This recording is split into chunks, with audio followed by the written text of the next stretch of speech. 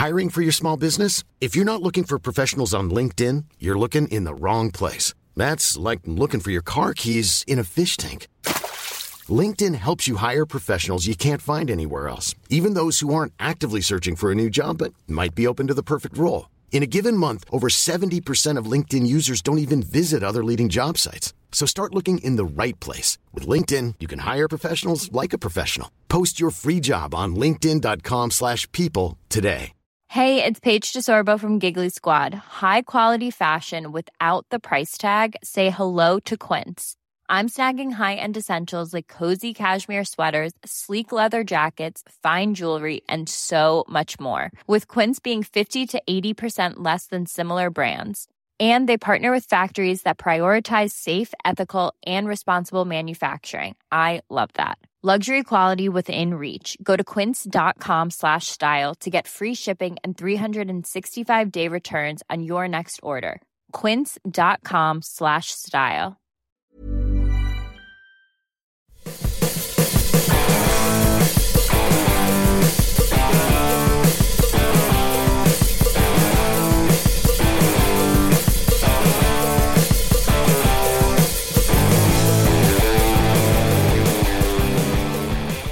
Hello and welcome to day 2 of Guitar Nerd's Gear of the Year deliberations. I'm your host Mark Packham, joined by Matt Knight. Good evening. Jay Cross. Hello. And Joe Branton. Shalom. I would normally say thanks for joining us this evening, but it's actually, 1 o'clock or something? Yeah, 1:30. Not spoiling the illusion, but we're recording all of Gear of the Year on one day. Oh my I think it's better that way. I think it's much better as well. that way. Definitely. would think that it's better that way Yes.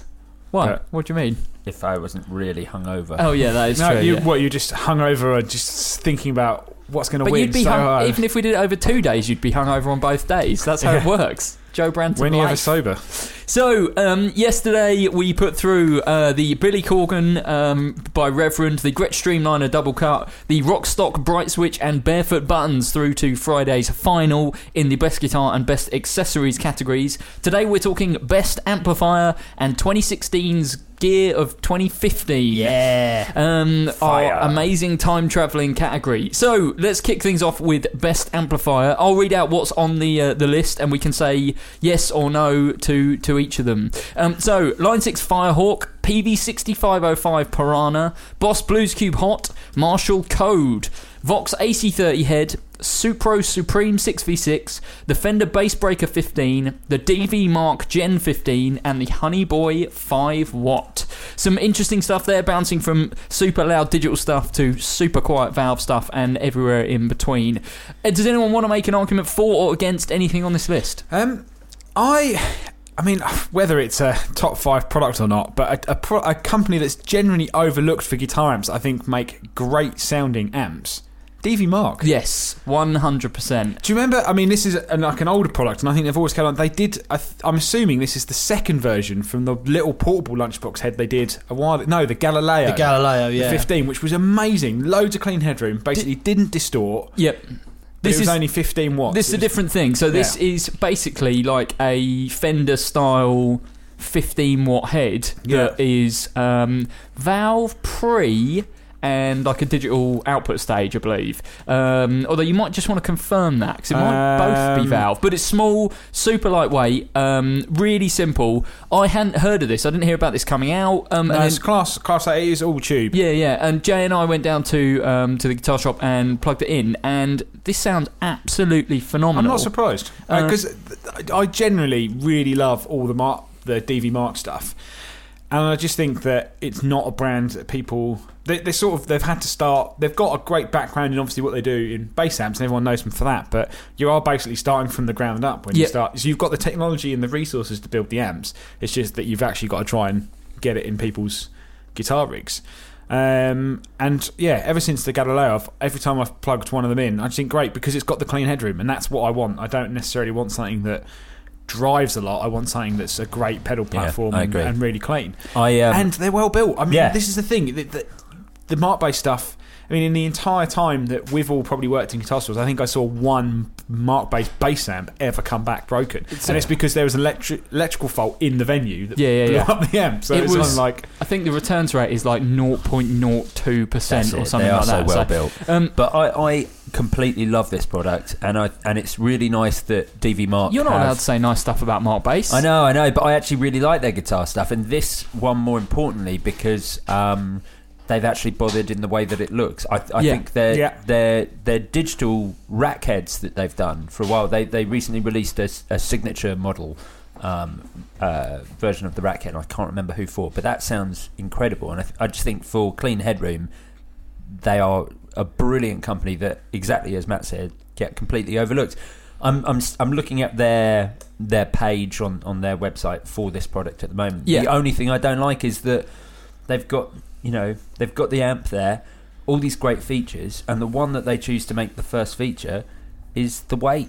I just don't care. I don't care. It really concerns me when a company who make things that make sound are more concerned about how much it weighs. It makes me scared that it's only luck that they actually make good sounding products, because it's not their number one concern. I think they would, if they had a choice between a component that was heavier that made it sound better than a lighter product, they would go for the lighter product. I don't think that's necessarily true, because they could have made this all digital, whereas it's 2 ECC83s and then 2 EL84s and 1 ECC83 in the output stage. So yeah, fair point. I think they've gone for the other thing, and John, maybe this is something you don't know a huge amount about, because this is something to do with marketing, is companies have to stand out from each other.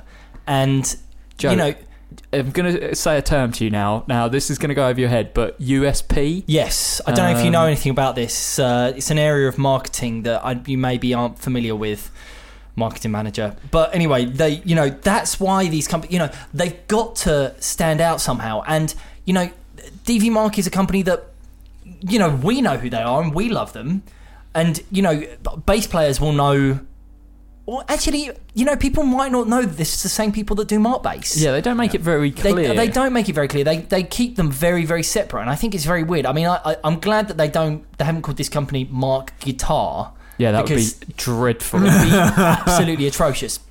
But the thing is what they've done here is they've made a Fender-style amp head that sounds very close to Fender. That sounds really good with built-in reverb, and most people are going to just pass this off unless they have a reason to look at it. And if the reason to look at it is the fact that it weighs less than 6 kilos, then if that's what turns people onto this, then brilliant, absolutely quality. I'm all for it. Fine. I'm not that fussed. It is just a great product. Yeah, I mean, actually, if you go on their website and you look at the products they've got now, actually, the one that I think is almost even better, which was something that I asked for years ago when they first bought the little jazz amps, was the Micro 50. Yeah. Making these little solid state portable amp heads with headphone output for using live.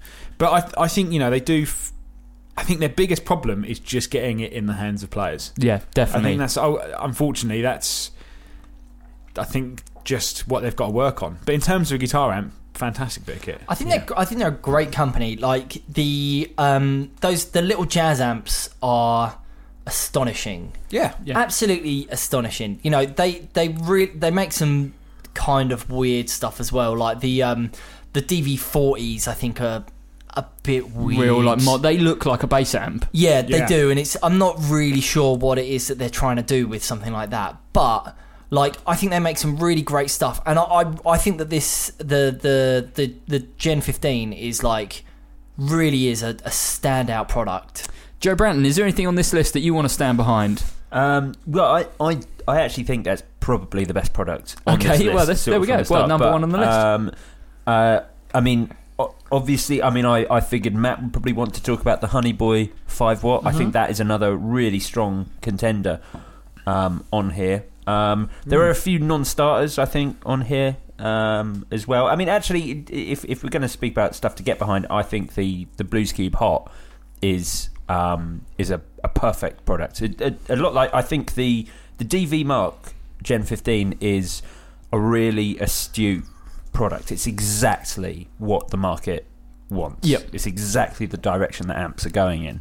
And I think that the Boss Blues Cube Hot... Roland Blues Cube Hot is... sorry, that's my fault for listing it incorrectly. The Blues Cube Hot is... the same. Is just a completely on the money, and it got rid of the things I didn't like about the Blues Cube. Yep. See, I think that that's interesting because I actually don't think that that's the best amp that Roland have done this year. I think that this should be the Katana.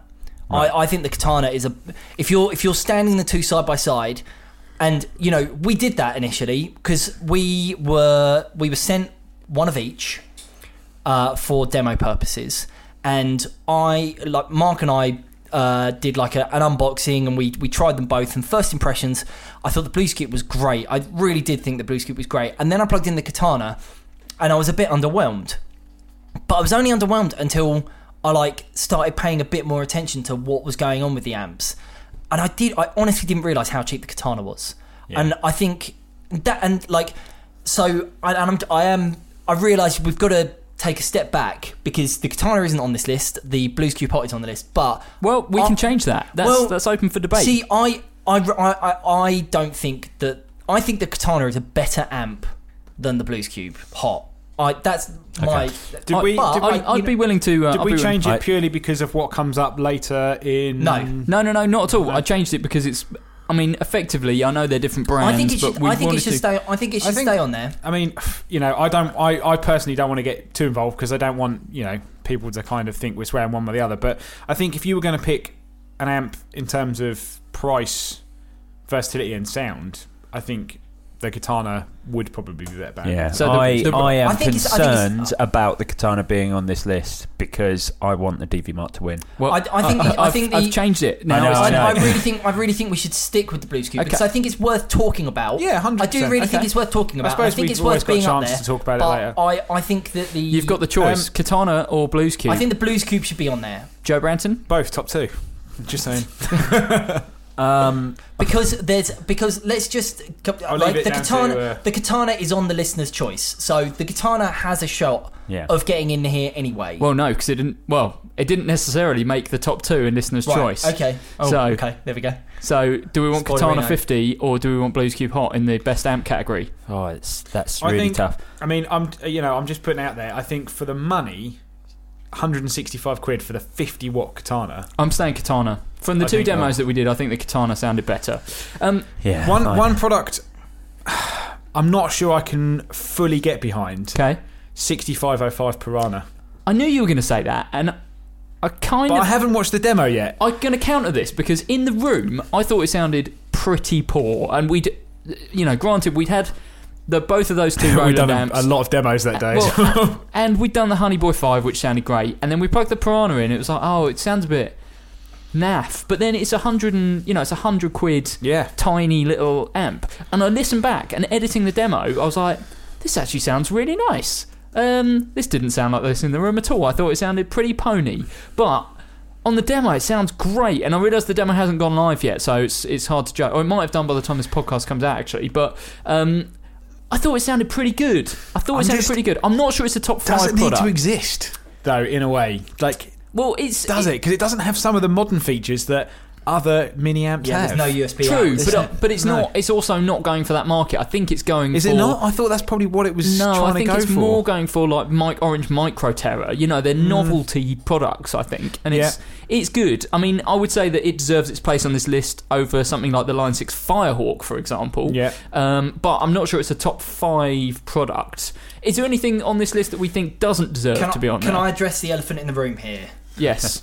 I'm going to go out and don't be mean about Joe. I'm going to go out and say it because I think that there's a slight conflict of interest for Matt, and I think that it's probably best that Joe doesn't get involved in this discussion. The Marshall Code. Okay. The Marshall Code. This is Gear of the Year 2016. If we were doing this podcast 4 years ago. If we were doing this podcast in 2009 and the Fender Mustang amps hadn't come out, I think that the Code would be in with a good shot. The problem is Marshall have taken so long to catch up to what their competitors were doing like over 5 years ago. That this is it's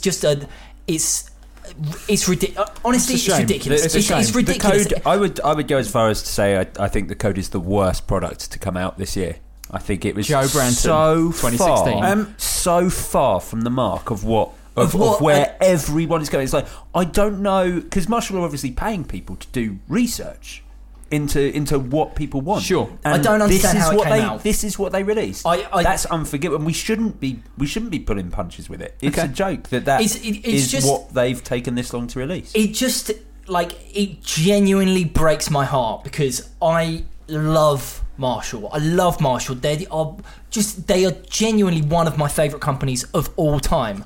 And the fact that they just keep getting it wrong with their practice amps, it's ridiculous. It's ridiculous. They're not good enough. What do they do though? That's the thing. We talk about Marshall all the time. We say, they've got the heritage. They've potentially got, a load of legacy models. And I think we could do a whole podcast on this. Like, how would you, if you suddenly took over Marshall tomorrow, what would you do to make Marshall great again? Sorry. More phones. Get people connected. They've tried doing the high-end reissues. They did the Silver Jubilee reissue. They do, Blues Breakers and stuff. They're not mass market products. And I think even the stuff that they aimed at the mass market, the Silver Jubilee stuff, didn't really hit. Even though they were great products. On the mid-range stuff, they still sell loads of JVMs. They still sell loads of DSLs. The DSLs and stuff. Yeah. So there's not really a problem there. The practice amps, they kind of have to do a digital practice amp. I mean, I know that these aren't up to the standard. I don't think they're anywhere near the standard of, say, Katana. Yeah.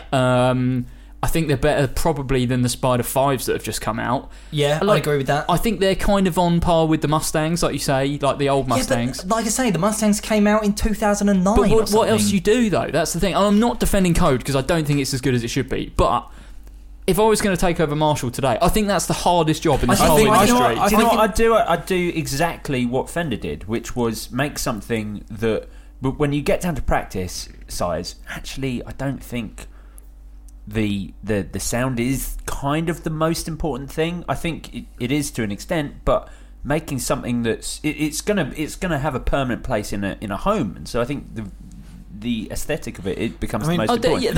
Look at the list. Managed to make their amps look really retro and cool. The Code's apart from the top panel. It looks like a hi-fi. If they just did like a combo that looked a bit like a Jubilee, or a combo that looked like a 1974 but was solid state and had a few effects on it, that's all. They didn't need to reinvent for years. They did the MGs. Yeah, but they weren't good. They weren't good enough. Yeah, but I so don't make know. a better one. What they should have done. What they should have done is what Orange did. What Orange did 3 years ago, whatever, with when they did the Crush Pro series, when they went, you know what, people don't really need the built-in effects. Sure, they don't really need these. What they want is a good, like bass tone. They need a good tone that sounds good at low levels to build up from. But bear in mind Marshall's market. Marshall, if say a kid comes in, young kid with their parents, they've got two options. They've got the solid state Orange stuff, or they've got Marshall that's got effects on it for about the same money. Parents will know Marshall. They won't necessarily know Orange, and they'll say, okay, that one's got more stuff in it for the same money. I'll take that. So that's essentially what Marshall are doing with the codes. Yeah. What I think the problem that Marshall have is that they have to appeal to so many different audiences because of the size of the brand. Sure. So they're appealing to you and I, when they're making Silver Jubilees, which we think are probably some of the best amps ever made. Yeah. The reissue of that. But they've also got to deal with Little Jimmy's Christmas that is competing, with the real cheap practice amps and stuff like that. And I just think Code, for me, sums up Marshall's problem in that it's tried to do a little bit of both. They've tried to go for super high-end modelling, and they had that tie-in with, who was it? Like someone like IK Multimedia, someone like that, who was working on the models and stuff like that. But it's also got to be a practice amp and affordable, and the Code kind of sums up, and it also goes for some way to saying how, because Marshall are so big, they can't be very swift in turning stuff around. Like you're saying, this competes with practice amps from 2009. That's probably because they've been trying to do it since 2009. Yeah, I'm sure they have. I'm sure they have. I think what they've ended up with is an amp that's not great. They're not. I don't think they belong on this list. We should get rid of them. We should ditch them from the top 5, 100%. But I think it's a really interesting talking point that and it's happened in other places as well. The MA series, which were a cheap valve amp essentially. The Hayes series. The Hayes series. Two ranges that just meant nothing. They were just rubbish. But it was because Marshall are thinking about Lemmy, and they're also thinking about Little Jimmy at the same time. They're thinking of rock stars, and they're thinking about Little Jimmy's Christmas. And I think that's 100% the hardest job in MI, musical instrument retail at the moment, is if you were the head of Marshall, what do you do with that company? And that's where we've ended up with Code. Yeah,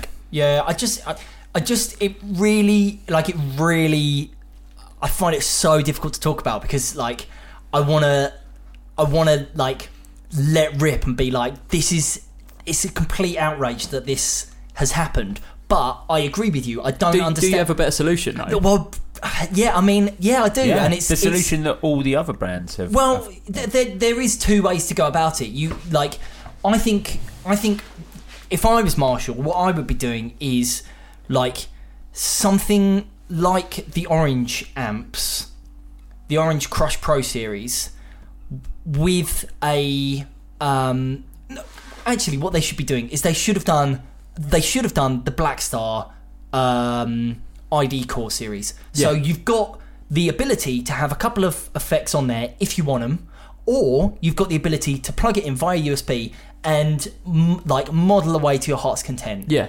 And like, kids aren't dumb.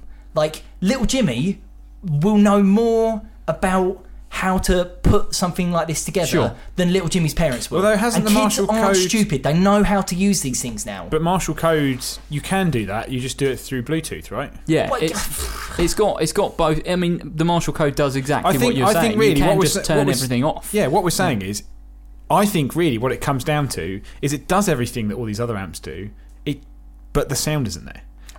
Because Fender have, they have Plexi or whatever on their sound setting. Marshall Code is all Marshall preamps. Yeah. It's designed to be a Marshall modelling amp. Yeah. And I think ultimately at the end of the day, the sound isn't as good as some of the other ones on the market. Yeah. I think that's what it comes down to, because it does everything that all the modern ones do. Tons of presets. Marshall Gateway, which I think is their app to kind of do it. You've got MP3 on there. You've got USB for recording. It does all of that. It just don't think the sound is up to scratch. Yeah, I think what this all boils down to is Marshall Code is getting deleted from this list. Yeah. Farewell. Does anyone want to talk about the Line 6 Firehawk? Matt, you've probably got the most experience with this. Talking about loud digital modelling amps, this is the loudest of the lot. Yeah, it's a weird one, really, because this isn't the first time Line 6 have done something like this. We're talking... the HD 147, which we've often talked about, the world's loudest toaster, looks like a toaster, 147 decibels. Totally, I think it's Line 6 going, we can do this, but everyone else is going, but should you? Yeah, 1,500 watts. Yep. I mean, look at everything else on this list. Nothing goes above. I mean, Katana's a 50, but you can obviously sweep it down. That's the loudest amp on this list, 50 watts. But, it's 1,500 watts. And now, the sound, in terms of... Because you've got the big tweeter, you've got the 4 stereo sub-speakers, and then you've got the 1 central speaker. Yep. So the actual sound is great if you're mixing audio and guitar. Yep. But who does that? People who play in their bedroom. Yeah. Do people who play in their bedroom want a 1,500 watt? Is the idea behind it that you can kind of use it as like home cinema, and you can use it as a guitar amp? Because actually, do you know what? I always thought that the... Did I just hear that sentence correctly? Yes. But that's the thing. It's a 1,500 watt digital modelling amp. I mean... But that was the great thing about... what am I thinking of? Not the... the Line 6, the ones before this. Not the Firehawks. Amplify. Always sounded great if you've got an iPad and it's in your room. You've played enough guitar. You're watching some videos. The sound quality for audio and movies and music was fantastic. When they first came out, we were using them as a stereo, weren't we, in the shop? But I also think that's part of its downfall, because having an FR style speaker means that you've got no character. Yeah, and you have to rely on modelling. And you have to rely on a speaker is a key part of the way sound comes out of the amp, and obviously the way that the sound changes. Yep. And if you've got a completely flat response speaker, you're basically pumping everything out through something that's got no character. Yeah. So it all comes down to digital modelling, and Yeah. I just think it's a product that is great, but just didn't need to happen. I tell you why this product happened is that Line 6 brought out the Helix, which I think is an absolutely phenomenal Yeah. and like monstrously powerful piece of equipment. It certainly isn't for everyone. I would never use one.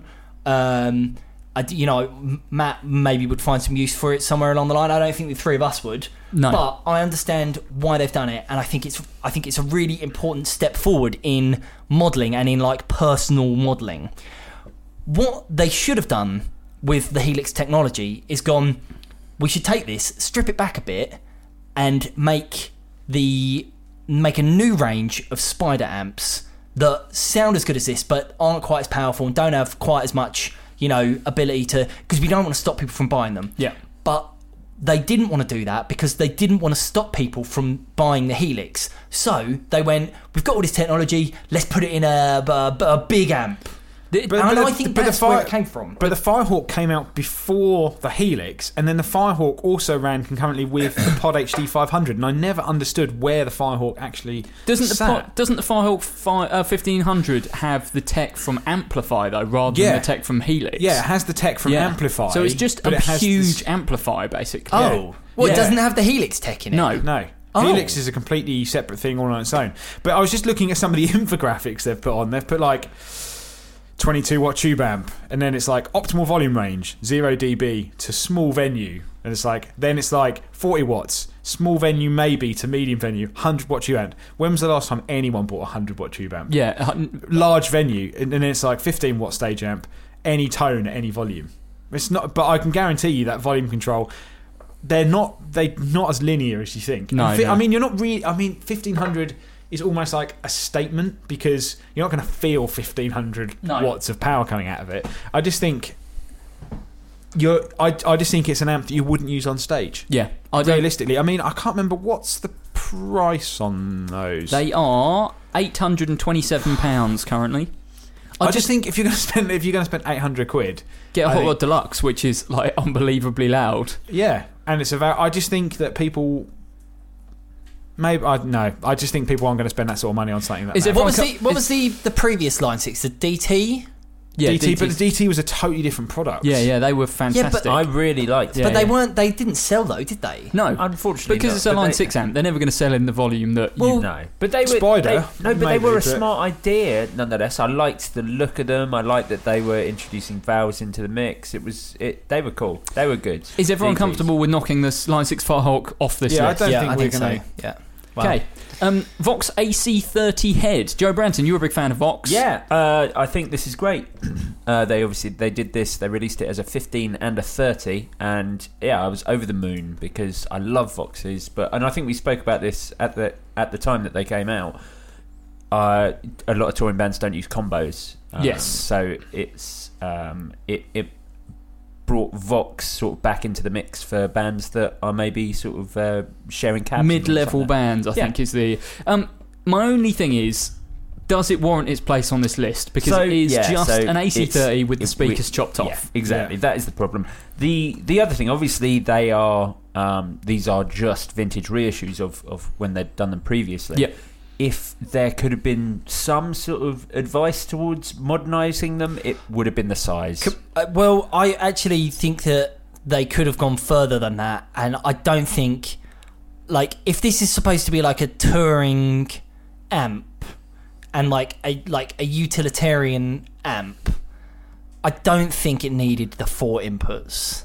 Like, yeah, maybe not. I think that they could have done something a bit smarter with, like, Yeah, there's it does zero. They've just rehashed. They've literally just chopped the speaker. They just off. lift And- the chassis Yeah. that they already make Yeah. and put it into a different Yeah. box. Apart Absolutely. from the fact A it's little got bit. power scaling, I think that's the only difference, Yeah. right? Does it? But that Yeah. power scaling's not built into the outputs. Well, it's not built into the amplifier's design. It's post amp. Right, okay, Speaker, I fine. think. which sounds like a So they've blown built- fuse waiting to happen. They've basically built an attenuator They've into the. basically put They've put an attenuator in the I box. just think if they had offered like different channel, like switchable channels, as opposed to the 4 inputs. So like, because I really don't think you need to have I think it makes sense kind of if you're going down the Vox heritage of having the normal input and the top boost, but I don't think you need the high and low impedance. No, it's a sort of purist reissue or just not thought through. And yeah, it would have been great if they'd have done that. Also, I know that we selected the 30 for this, but they released the 15 in exactly the same chassis, and the chassis is the size of what you see 100-watt heads. Yeah. And that is like, oh man, that makes it. There isn't actually all that much advantage in getting one of these instead of instead of the combo. You could probably, if space wasn't an issue, you could probably buy the combo. If you didn't need the speakers, sell the speakers and have carry that. It wouldn't be that much bigger. Imagine if they made a lunchbox Vox head though. Yeah. Well, imagine. how good it would be. They've done that. They did the night trains and stuff. But they were a different preamp and power amp design. If they did like a classic AC lunchbox, that would be fantastic. That's what they should have done. And I think that's why, for me, it's not a top 5 product. Yeah, I agree. It's not a top 5 product. I think it's a great product because it's a brilliant amp. But Vox, for me, are sort of have maybe of veering into that sort of Marshall territory. In that I think Vox amps are the best sounding amps in the world, but they're almost successful despite themselves. They need to modernise it. Yeah, they're just like every new product. Let's not forget that this year Vox released that guitar, the Star. Oh god, yeah, the Star Streamer. Star Streamer or Screamer, something like that. I think it was Streamer. Yeah. But yeah, that's which was so far from being a relevant product. It's unbelievable. We don't do a worst gear of the year category because we're generally trying to keep this fairly positive. But I'm 95% sure that would win worst product of the year. And that's over the code. And you see, that's what happens when Vox try and do something new, which is scary. I mean, it.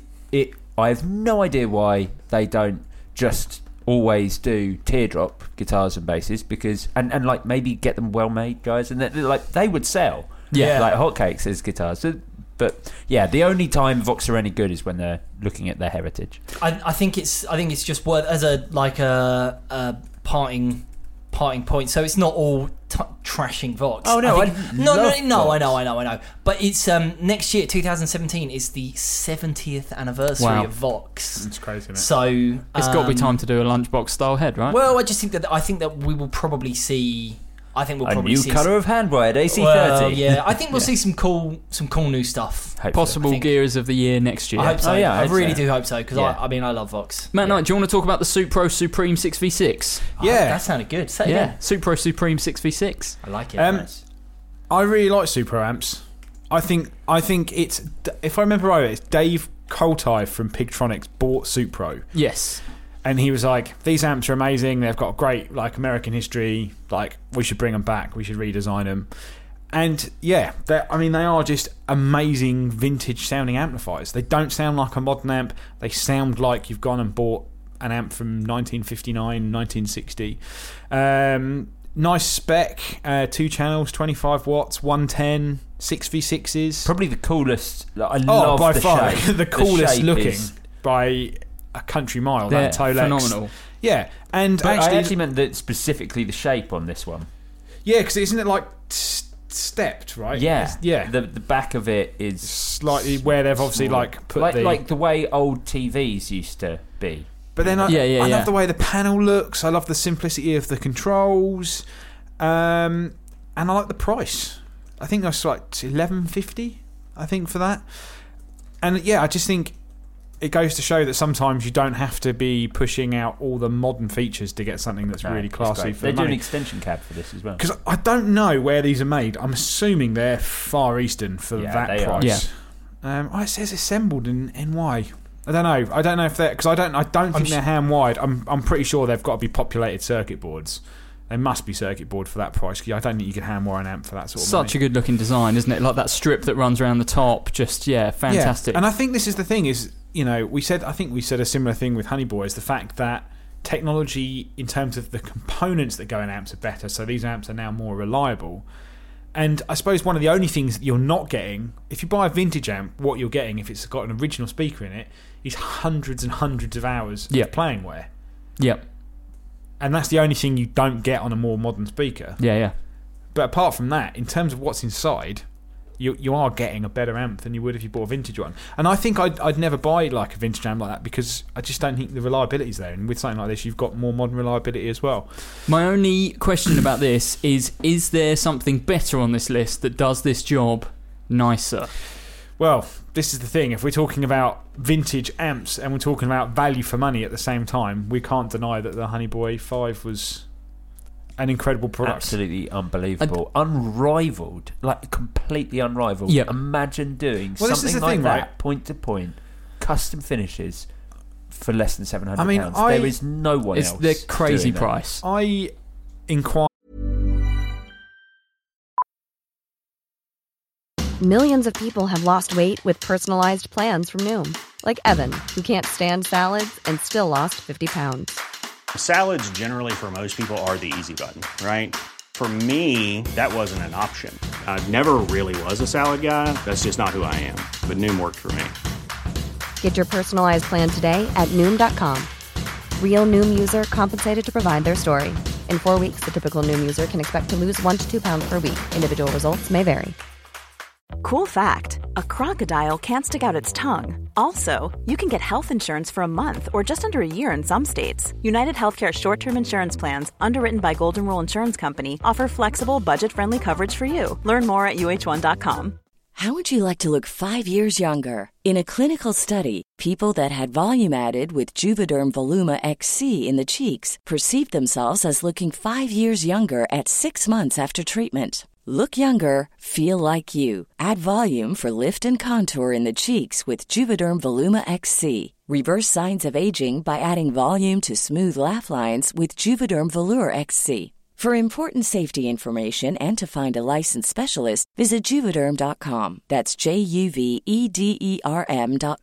Not for people with severe allergic reactions, allergies to lidocaine, or the proteins used in Juvederm. Common side effects include injection site redness, swelling, pain, tenderness, firmness, lumps, bumps, bruising, discoloration, or itching. There's a risk of unintentional injection into a blood vessel, which can cause vision abnormalities, blindness, stroke, temporary scabs, or scarring. Talk to a licensed specialist to find out if it's right for you.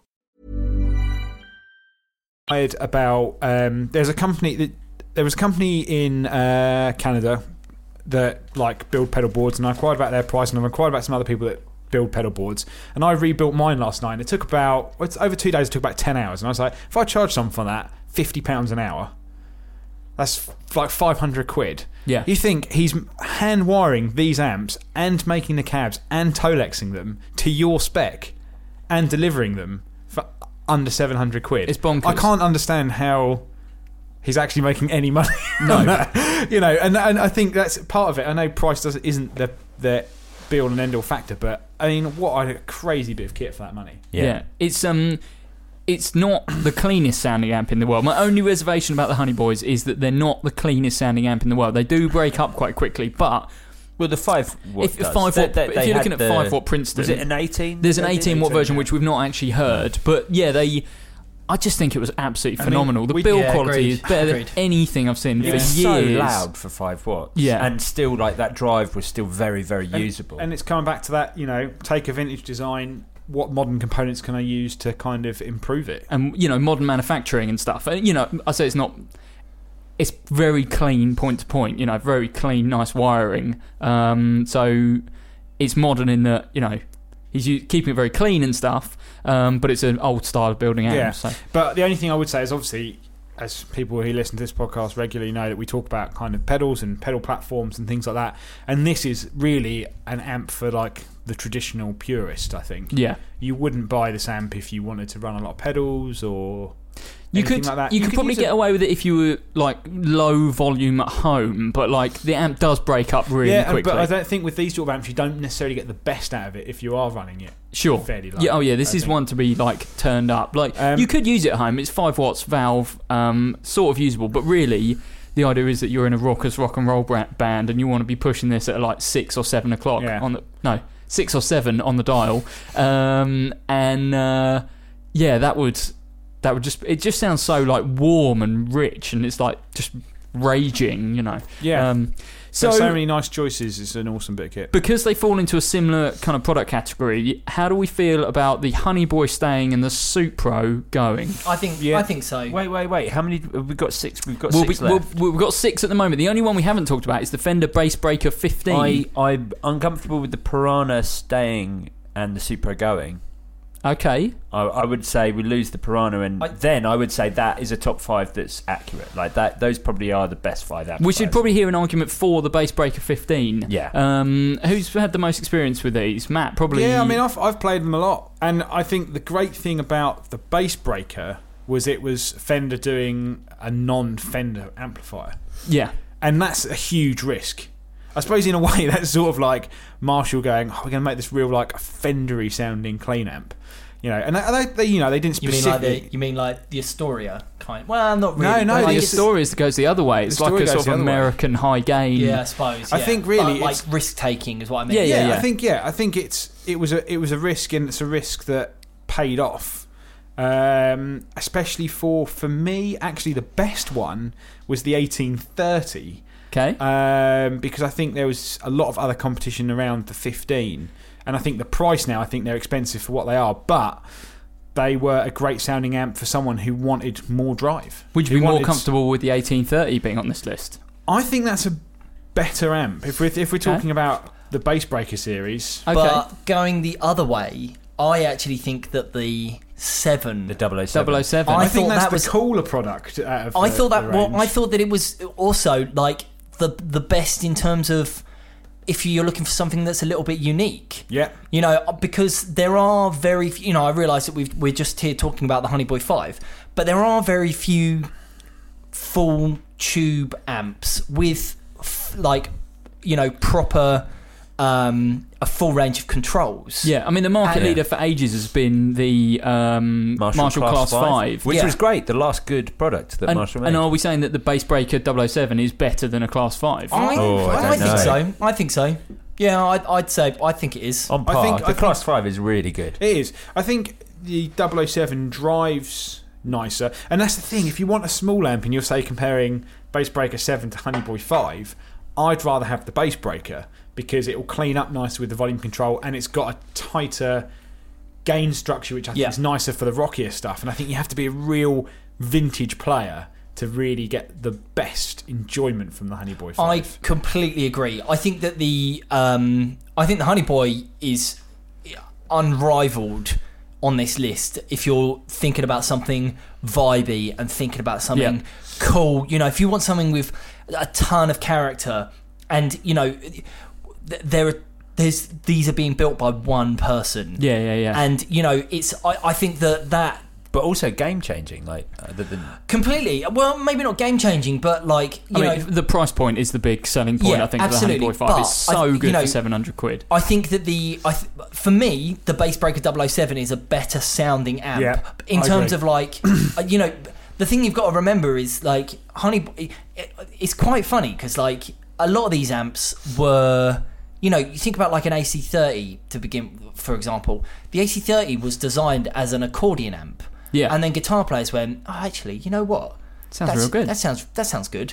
The Honey Boy was designed initially, he wanted something to amplify his harmonica. Mm-hmm. So he like built this thing, and then all of a sudden went, actually, I bet this would sound good with guitar. And it's like it's kind of go like all of this has happened before, and all of this will happen again. For me, rolling through. I think the Bass Breaker 7 sounds better than the Honey Boy 5, but the Honey Boy 5 sounds better than the Supro. I really, really don't want us to come out of this without the Honey Boy on top. Well, it sounds like we're getting down to the final 5 argument stage. Is there something on this list that we can ditch? Because we've got 6 at the moment. The Piranha. I think I'd probably say the Piranha. J Cross? Because I think realistically you'd buy a Micro Terror. I don't think you would. I think for me, like Supro, I've never quite clicked with Supro. I just think they are a little bit too simple in terms of their uses. I think that it's like, because how much is that? What's that? £1,500? No, 1,200 quid. 1,200 quid. Okay. I mean, I really want to like Supro because I love the look of them. I love the fact that they've been brought back from the dead. You know, the company didn't exist for however many years, and I think it's great that someone took a chance on it and has brought the company back to life. I really do think that.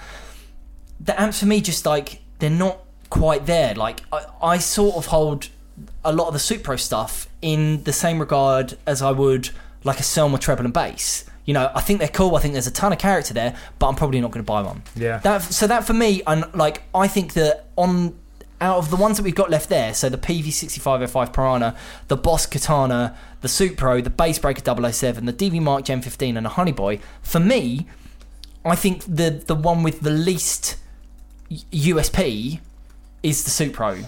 Like, I'm not going to buy a 6505 Piranha. And I agree. My reservations are similar to what you said earlier, in that it doesn't have some of the modern features that you would expect it to have. Like, I think for the 6505 to top this list, it would have needed to have USB out. Well, we remember a couple of years ago we were talking about the Ironheart. And totally. I still think the Ironheart Studio is one of the best amps to. Yeah, this is a lot less money than that. You know, they're like around 100 quid. Right. Yeah. So I think but I think that for me, the two weakest, I don't really like using that phrase because these are all great amps, but I think for me the two weakest are the Supro and the PV. And I think just in comparison to the other things that are on that list, I think that the 6505 should stay just as because I think the Supro, you know, if you were to compare the Supro to the Bassbreaker, the Gen 15 and the Honey Boy, are you really is that the one that you're going to take away? I agree. I just think it's better than the I suppose the PV. You say... Yeah, it is, but it's also a completely different product. So I think the reason we should keep the PV and knock the Supro off is that the Supro's got a lot of competition outside of this list. You know, products that weren't released this year. Small, 25, 30 watt, nice, vintagey valve combos. There's a lot out there. The PV6505, its competition, I would say, is the Orange Micro Terror, and I think it's quite a bit better than a Micro Terror when you actually listen to it back again. Right. Like I said, in the room, I don't think it sounded fantastic, but you hear it recorded, it sounds awesome. It's got, you know, two classic PV sounds in it. It's got the rhythm and the crunch and lead channels from a 6505. Yes, I would really have liked there to be USB recording, but I still think for its product category outside of this list, I think 6505 is one of the best things you can buy. You know, 100 to 150 pound micro heads. It's really, really good. It's really strong. Whereas I think the Supro is a great product, and in this list, you know, it sits pretty well. But I don't know. I like the character and stuff. I really like the sound of the amp. I like the vintage build. I think the 6505 should stay. Yeah, I'll go with that. Okay, fine. So how about we say that our top 5 is the Honey Boy 5 watt, the DV Mark Gen 15, the Fender Bassbreaker 007, the Boss Katana 50, and the 6505 Piranha. Yeah, okay. Cool, I think straight away we can put the Piranha in 5. Yep, in 5th position. Everyone happy with that? Yeah. Cool. In 4, what are we going to go for? I suspect this is a tough one. The DV Mark Gen 15 might be absolutely not. The Bassbreaker 007. No, come on, the DV Mark is so much. Let's go much more. I think we should go the other way and do a top 3. What's your top? Yeah, okay, Matt. What are your top 3 products on this list?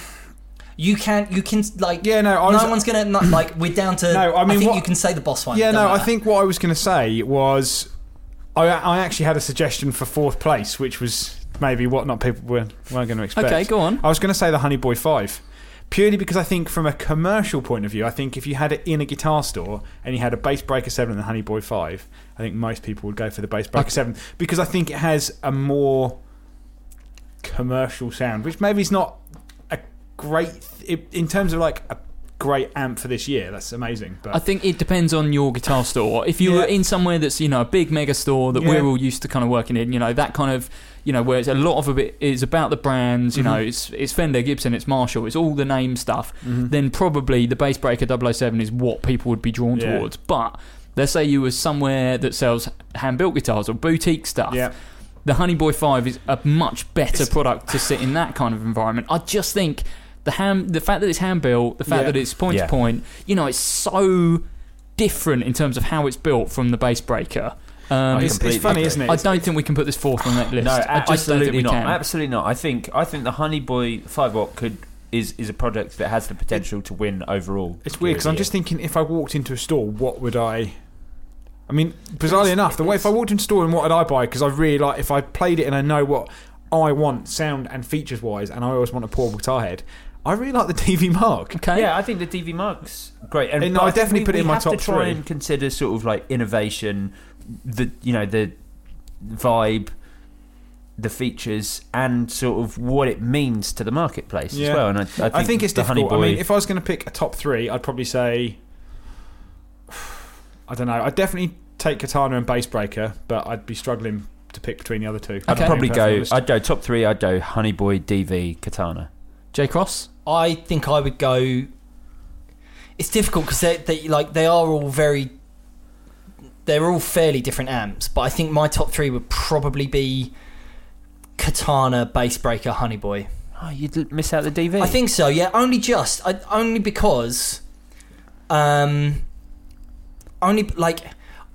there's not a combo, which I think they're missing a trick with. There is a combo. Is there a combo? Yeah, there's a. Okay, right. There's a 25 or 30. I think it's 30. Well, okay, there's not 50. Again, no, maybe there is a 15 combo. No, there is a 15 combo. I just think I think you would go with even just those two. Just looking at the two heads that you've got there, so the Bassbreaker and the DV Mark. I think that if you were to compare the two, you've got more. You've got more versatility with the Bassbreaker. It doesn't have reverb, which is a bit of a pain. But the DV Mark has only a digital reverb. It's not it's not a proper reverb, is it? So that you can kind of discount because we've all got a reverb pedal. So whatever.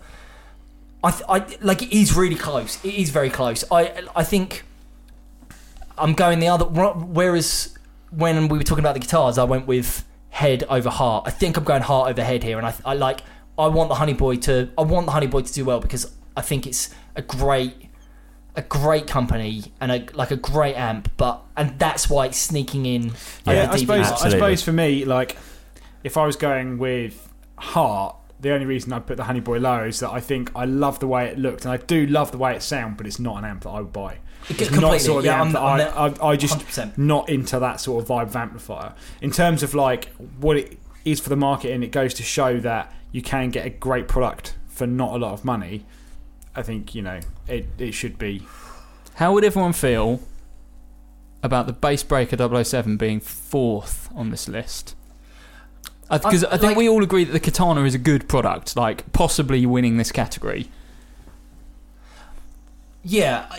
I mean, I think you prefer the Bassbreaker to the DV. I do prefer the Bassbreaker. We both like the DV over the Bassbreaker. I do prefer the Bassbreaker to the DV, but when it comes down to it, it's just a fraction of taste. Yeah. So whatever. I'm happy to concede. I really am happy to concede that. I'm not going to fight. I'm not going to tooth and nail for it. Said fourth. I think Bassbreaker fourth is where we're at, and DV third. Okay. Oh.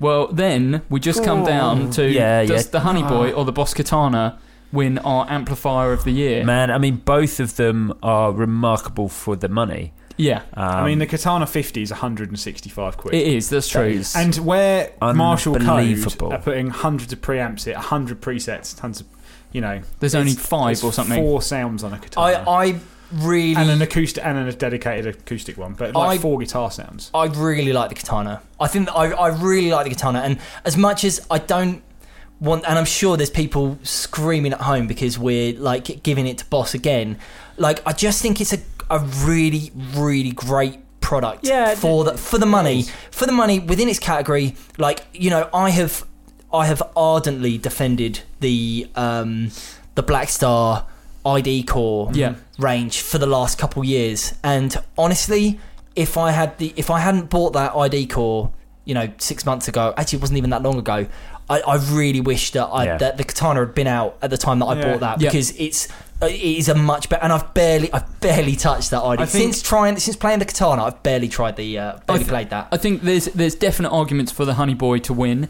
I think the fact that it feels like a really special product because it's customized for you, it's handmade for you, but as we've discussed, this isn't just about us. This is what we feel a little bit. Well, this is about us. Screw y'all listeners. Yeah. But it's more about how we perceive what will be the most popular product. Like, what's the best product for the market? And I think the Katana 50 is a better product for the market than the Honey Boy 5. Now, both of these will go through to the final. So once we've, and we can have another discussion about it. Yeah, I think everyone should own a Honey Boy. Everyone could own a Honey Boy, whereas I'm not so sure about the Katana. That's what I was going to say. I think the other way around. No, the Katana's just for beginners. That's all. No, I don't think it's great. It's made a really accessible, affordable product for. I don't think kids. it is. I think the clean sounds in there are clean enough and they're authentic enough that if you had a pedal board at home, I'm not so sure on it being a gigging amp. I think it's definitely a home amp. Although there's plenty of volume, I think what the extra volume actually allows is more clean headroom. There's a certain way that the power amp responds, I think, with those sort of amps. And I think the thing is, if you took 100 people who listened to this podcast and plugged them into a Katana and a Honey Boy, I personally think more people would take the Katana just because of the versatility that you've got in terms of a more practical amp. I'm not sure that's necessarily true because this podcast has got a very specific exactly. Guitar. It's supposed to be guitar nerds and nerdery, and that's why a custom finish amp next to your custom shop. But the nerdy tech that goes into a Katana, I think, takes it away. What the Honey Boy is, at the end of the day, is a readily available circuit that's been tweaked with modern components to make a great sounding amplifier by a guy who makes it for a customised and affordable price, but it doesn't necessarily give you the most that you'd want from. But also, I look at it a different way to you, Joe, in that, like, you know, I think what you need to remember is, like, and this isn't me talking smack on you or anything, but, like, I spent a lot of time working on the shop floor, and you spend a lot of time looking at stuff on the internet, and no, and like, I realise this sounds like a cuss. It's not at all. It's not at all. You spend a lot of time looking at stuff on the internet and talking about stuff with us, and talking about stuff on the internet, and you're talking about cool and new, exciting stuff. Whereas if you sell a kid their first amp, and they are like, if I was to sell a kid their first amp and it was a Boss Katana, they would walk out of that shop so excited about that. But you plug them into a Honey Boy, they'll be like, I can't play this at home. I think, like, the excitement of a Katana, of an amp that sounds that good at that price, I think means so much more than something cool that you can buy for the best part of $1,000. That's for me why I chose it above the Honey Boy. I would say that I think people listening to this podcast, everyone would find something to like about the Katana 50. I think with the Honey Boy, there's certain sections of guitar players who want a particular sound that the Honey Boy just will not do. Fine, and I think enough. The drive sounds and the more kind of rock and roll stuff, the Honey Boy wins hands down over a Katana because it is so authentic. It's, you know, point-to-point wiring, handmade, it's beautiful. But I think there is something in the Katana that everyone will like, which is why I think it should be our amp of the year. Well, fair enough. I think the Honey Boy is the nerdier product of the two. Yeah, I totally agree. And this is Guitar Nerds. But bear in mind, if we want to choose a beginner's amp for the amp of both the year, of these things are going through to the final on Friday, so we can argue this out again then. It's going to be good fun. Cool. So £160 bedroom amp wins best amp of the year. Welcome to Guitar Nerds. But, like, I really think you're... what is it that we are? Like, it ostensibly, we're men. We're trying to... I mean... We are Devo. But, like, what are we trying... What's the point of this podcast? Is it to just talk about the, you know, the smallest run, the nerdiest stuff that most people aren't going to buy? Are we like... This is getting existential now. Well, absolutely it is. Or are we... This happens every year. Yeah, it does. But, like, I really feel... Like, one of the things that I really like about Guitar Nerds is the fact that, like, we are able to help people make decisions on the right thing for them to buy. And how many times have you seen on the forum or had tweets and stuff from people who said, oh yeah, I listened to podcasts, I was really into it, and I bought this thing that you said was really cool, and I bought it for my kid, and they love it. Like, surely you get a pang of pride out of that. And I think being able to put forward these suggestions, I think is really important. Yeah, no, and it's these are the nerds of the next generation. Well, I think the katana is what is brilliant about the katana is that it actually sounds good, and there are so few practice amps that do. And to be able to do that and then undercut everything else on the market is completely remarkable. And yes, it is without a doubt, the best practice amp, and the best absolutely. Practice amp to come out this year. Completely is. And I just think that the best practice amp to come out this year, just because it's a practice amp, doesn't discount what it is within its. I think it's a better practice amp than the Honey Boy is boutique amp.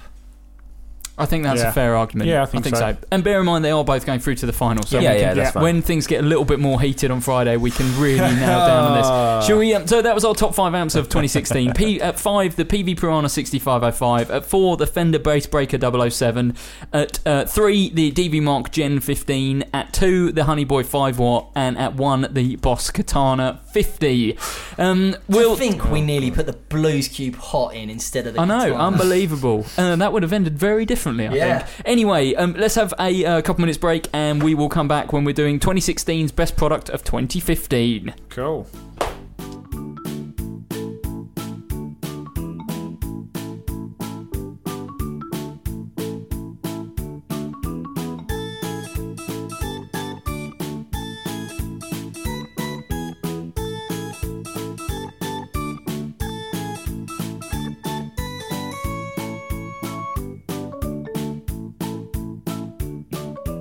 And we're back to continue day 2's deliberations for Guitar of the Year? Gear of the Year. Guitar Nerds. How long have we been podcasting Gear of the Year. 3 hours. 3 hours. The first episode was long. We're not even halfway through. No. Anyway, so this is 2016's best 2015 product. Yes. This is where we look back on last year's Gear of the Year, the things that got through to the final, and discuss, did they last or not? So the products we're talking about are basically the top 5 from last year. The Gibson 2016 Les Paul Traditional, the Ranger Effects Echo X Plus Igor, the TC Polytune Clip, the Orange OB1 300, and the Boss ES8. So we're just need to rank them. We're not deleting anything off here. Can I just put something out there? And this is an honest, this is a genuine question. Is the OB1 still a current product? I don't think, because I've just Google shopped it, and no, they're gone now, aren't they? GAC seems to be the only shop that actually is listing them. And I wondered, and I was like, they can't have only been out for a year. And that's what I was wondering with the Orange bass gears. Well, what are they actually doing at the moment? No, they 100% must still be doing them, because it was only a couple of months ago that Orange released an advert for I saw the OB1 advert. versus the that's so weird. I've 400 or whatever it's called. I've not seen them as much as they are still listed as a current product. So that wasn't like a cuss. That obviously It was genuine. I think one of the things that's interesting with this. So this is always my favourite part of Gear of the Year, because what we're doing is we're discussing whether what we chose last year was the right choice in hindsight, and I think that. I think it's very, very difficult for us to say. We've never agreed with ourselves, have we? We've not, no. And I think it's very difficult for us to say anything. Gear of the Year 2015, so I can actually. I think it's very difficult for us to do anything other than say the Boss ES8 has absolutely exceeded all of our expectations. Yeah, I think so. In terms of its longevity, not its longevity, but it's really stood that. It's only been a year, but it's really stood the test of time. I think so. In terms of things that you still see in everyday use, I would say that the things that are still definitely in everyday use, ES8 100%, TC Polytune Clip, I still think is a real strong product. Yeah. The Ranger obviously was very niche anyway. Very esoteric. I'm not sure that can really qualify. I'm just looking here. So I'm just looking. Obviously, Gibson was the big thing last year, 26 Les Paul Traditional, which we voted over the Ernie Ball St. Vincent, which I still think is a big mistake. Was a better guitar? I don't think so. I think that the 2016 Les Paul Traditional is probably a better, or at least as good as the 2017 Les Pauls. I don't think that, and that's why it wasn't included. I don't think that we needed to do. I absolutely love the St. Vincent. I really do love the St. Vincent. I think it's an incredible guitar. I think it's an incredibly important guitar. Really important guitar. Maybe in hindsight, I think it should have won. I think it probably should have won. Do we add St. Vincent to this list then? No, we're not allowed to. We can't change the result. Well, I mean, it was in the top. I believe we have done in the past. So, yeah. This is more of a discussion, though, really, isn't it? It's more about... Oh, let's do it then. I'm going to add the Ernie Ball St. Vincent to this list. Yeah, but I think it's worth bringing into the discussion. What's good is we've already spoken about it if you're listening to this, because we'll have spoken about it already. But the 2017 Music Man catalogue means that it will be back in. Yes. Actually, in 2017. Well, it's only a different colour, though. No, it's not. No. Oh, there are some other things that we would have already spoken about. Yeah. We'll talk about that when we actually talk about it. But so... Is there something that we can lose from this list then to accommodate the St. Vincent? Because weird last year we had best other thing and weirdest gear. Because best pet, I don't think in this 2016's best product 2015, obviously because it was only the top 5, there was no pedal. But one thing we counted out, but actually ended up being one of the biggest pedals of the year. Was the Montreal Assembly Count to 5. It was. But again, I think it's too niche to really... And I think the same with the Ranger Effects Echo Agreed. X. I love it. I think the Ranger Effects Igor Echo X, I think is a great pedal. A really, really great pedal. I don't think it isn't the first or second best. It hasn't gone up or down necessarily in with the it's still as cool as it was this time last year because it's still a weird pedal and a weird cheap pedal that you can get. I think it's great, but nothing's come along to knock it off its mantle. And but it is sat in a weird position. What about Polytune Clip though? Because this was something that I sort of mentioned just before we started recording, is that obviously they were £30 when they came out. They're 45 now. Okay, it's a lot for a clip-on tuner, isn't it? It is a lot for a clip-on tuner. Is there something... Looking back on it, would we necessarily say it's still a great product now because of its price? Yeah, or are we just saying £45 it's a lot of money. What we actually need to do with this, because all we're doing is picking two, we don't necessarily need to put these into a category. So are there two clear products there that you think need to go through? I think the Boss ESA and the Ernie Ball St. Vincent. Yeah. I think so too. I Matt think Knight, so as well. Joe Brenton. Yeah, I agree. Okay. See, one of the things that I'm happy to concede, and I'm always happy to reflect. I'm always happy to look back and go, okay, I was wrong about this. Is I ardently argued that the Obi-Wan should have won last year. You did. I really fought the corner for that. I really, really did. And there was a lot of discussion. There was a lot of fallout from it last year, and a lot of people saying the ES8 shouldn't have won because it's too niche. And actually, I really do think that I think it's true now. I'm not sure if it was true this time last year, but I definitely think it's true now that actually I think the Obi-Wan was probably the more niche product out of those two. I think the ES8 does have the wider appeal, but I think that's because the guitar world has changed even in the last year. Yeah, 100%. Yeah. Really, really, really has. And and which is why we were able to put into the top 5 or close enough a £250 power supply, which we wouldn't. I don't even think last year we would have been able to do. No, totally. Things have changed. So, what are we going to award as 2016's best 2015 product? I still think the ESA is the best product of last year. Yes. Having bought one before, obviously where we're at now, and having had it for so long, I don't think there's a product I've enjoyed having more than an ES8. Just for the amount that I've that's right. Ever. Yeah. I think that's probably one of the most enjoyable. I've had more enjoyment messing around with that pedal Yeah. on my pedal board as the heart of my pedal board than I have any other. I think piece you're of right. gear. I think that's the first time when a winner has had the remained the winner. longevity. Yeah. I think it's right. So I'm really glad that we've brought the St Vincent back. Me too. because 100%. Like I say, I think it's an important, A really important guitar. product. yeah, and you know the conversation around that with magazines like She Shreds and that kind of community that are just an audience who would have felt really pushed out by the guitar Yeah. community before. It's been a real key product in Yeah. kind of like empowering that community. It's just a serious guitar, and there's been a lot of good conversation around it this year. So. Yeah, I like, just on that note, I really think anybody who is into Guitar Nerds in any shape or form, if you're listening to this and you aren't aware of She Shreds, I just think it's, I think it's the single most important guitar thing in the world at the moment. I think it's the most important. What are you saying? Even more important than What are Guitar you saying? Nerds. Nothing's more important. than Guitar Nerds. I think She Shreds is the most important publication going right now. It's We've got wicked. matching tattoos. I man. actually like guitar techniques. Oh, okay. Yeah, Okay. I think it's super important. Okay, Anyway, total guitar for me, actually. with that, so that means the Boss ESA and Ernie Ball St Vincent weirdly go through to 2016's Gear of the Year final. Now, if any previous years are to go by, they won't make the top 5 because it's just ridiculous. Yeah. That, Well, products maybe, are mate. used for. But I mean, Maybe you not know, saying- We ain't saying nothing.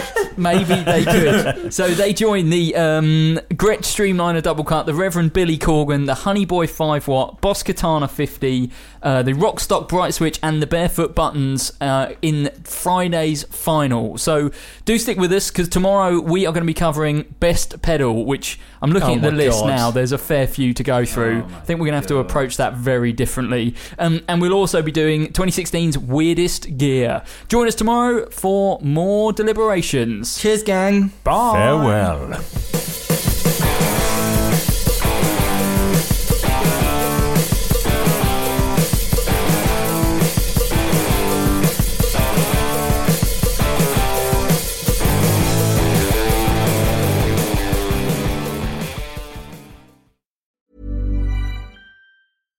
When you drive a vehicle so reliable it's backed by a 10-year, 100,000-mile limited warranty, you stop thinking about what you can't do and start doing what you never thought possible. Visit your local Kia dealer today to see what you're capable of in a vehicle that inspires confidence around every corner.